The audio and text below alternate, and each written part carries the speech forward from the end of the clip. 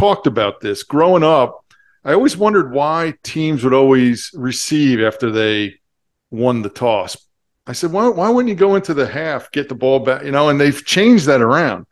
The one that I don't understand is why don't teams go straight for the 2 points more? It's 2 yards. You get 2 for 1, right? You get 2 shots to even yourself out.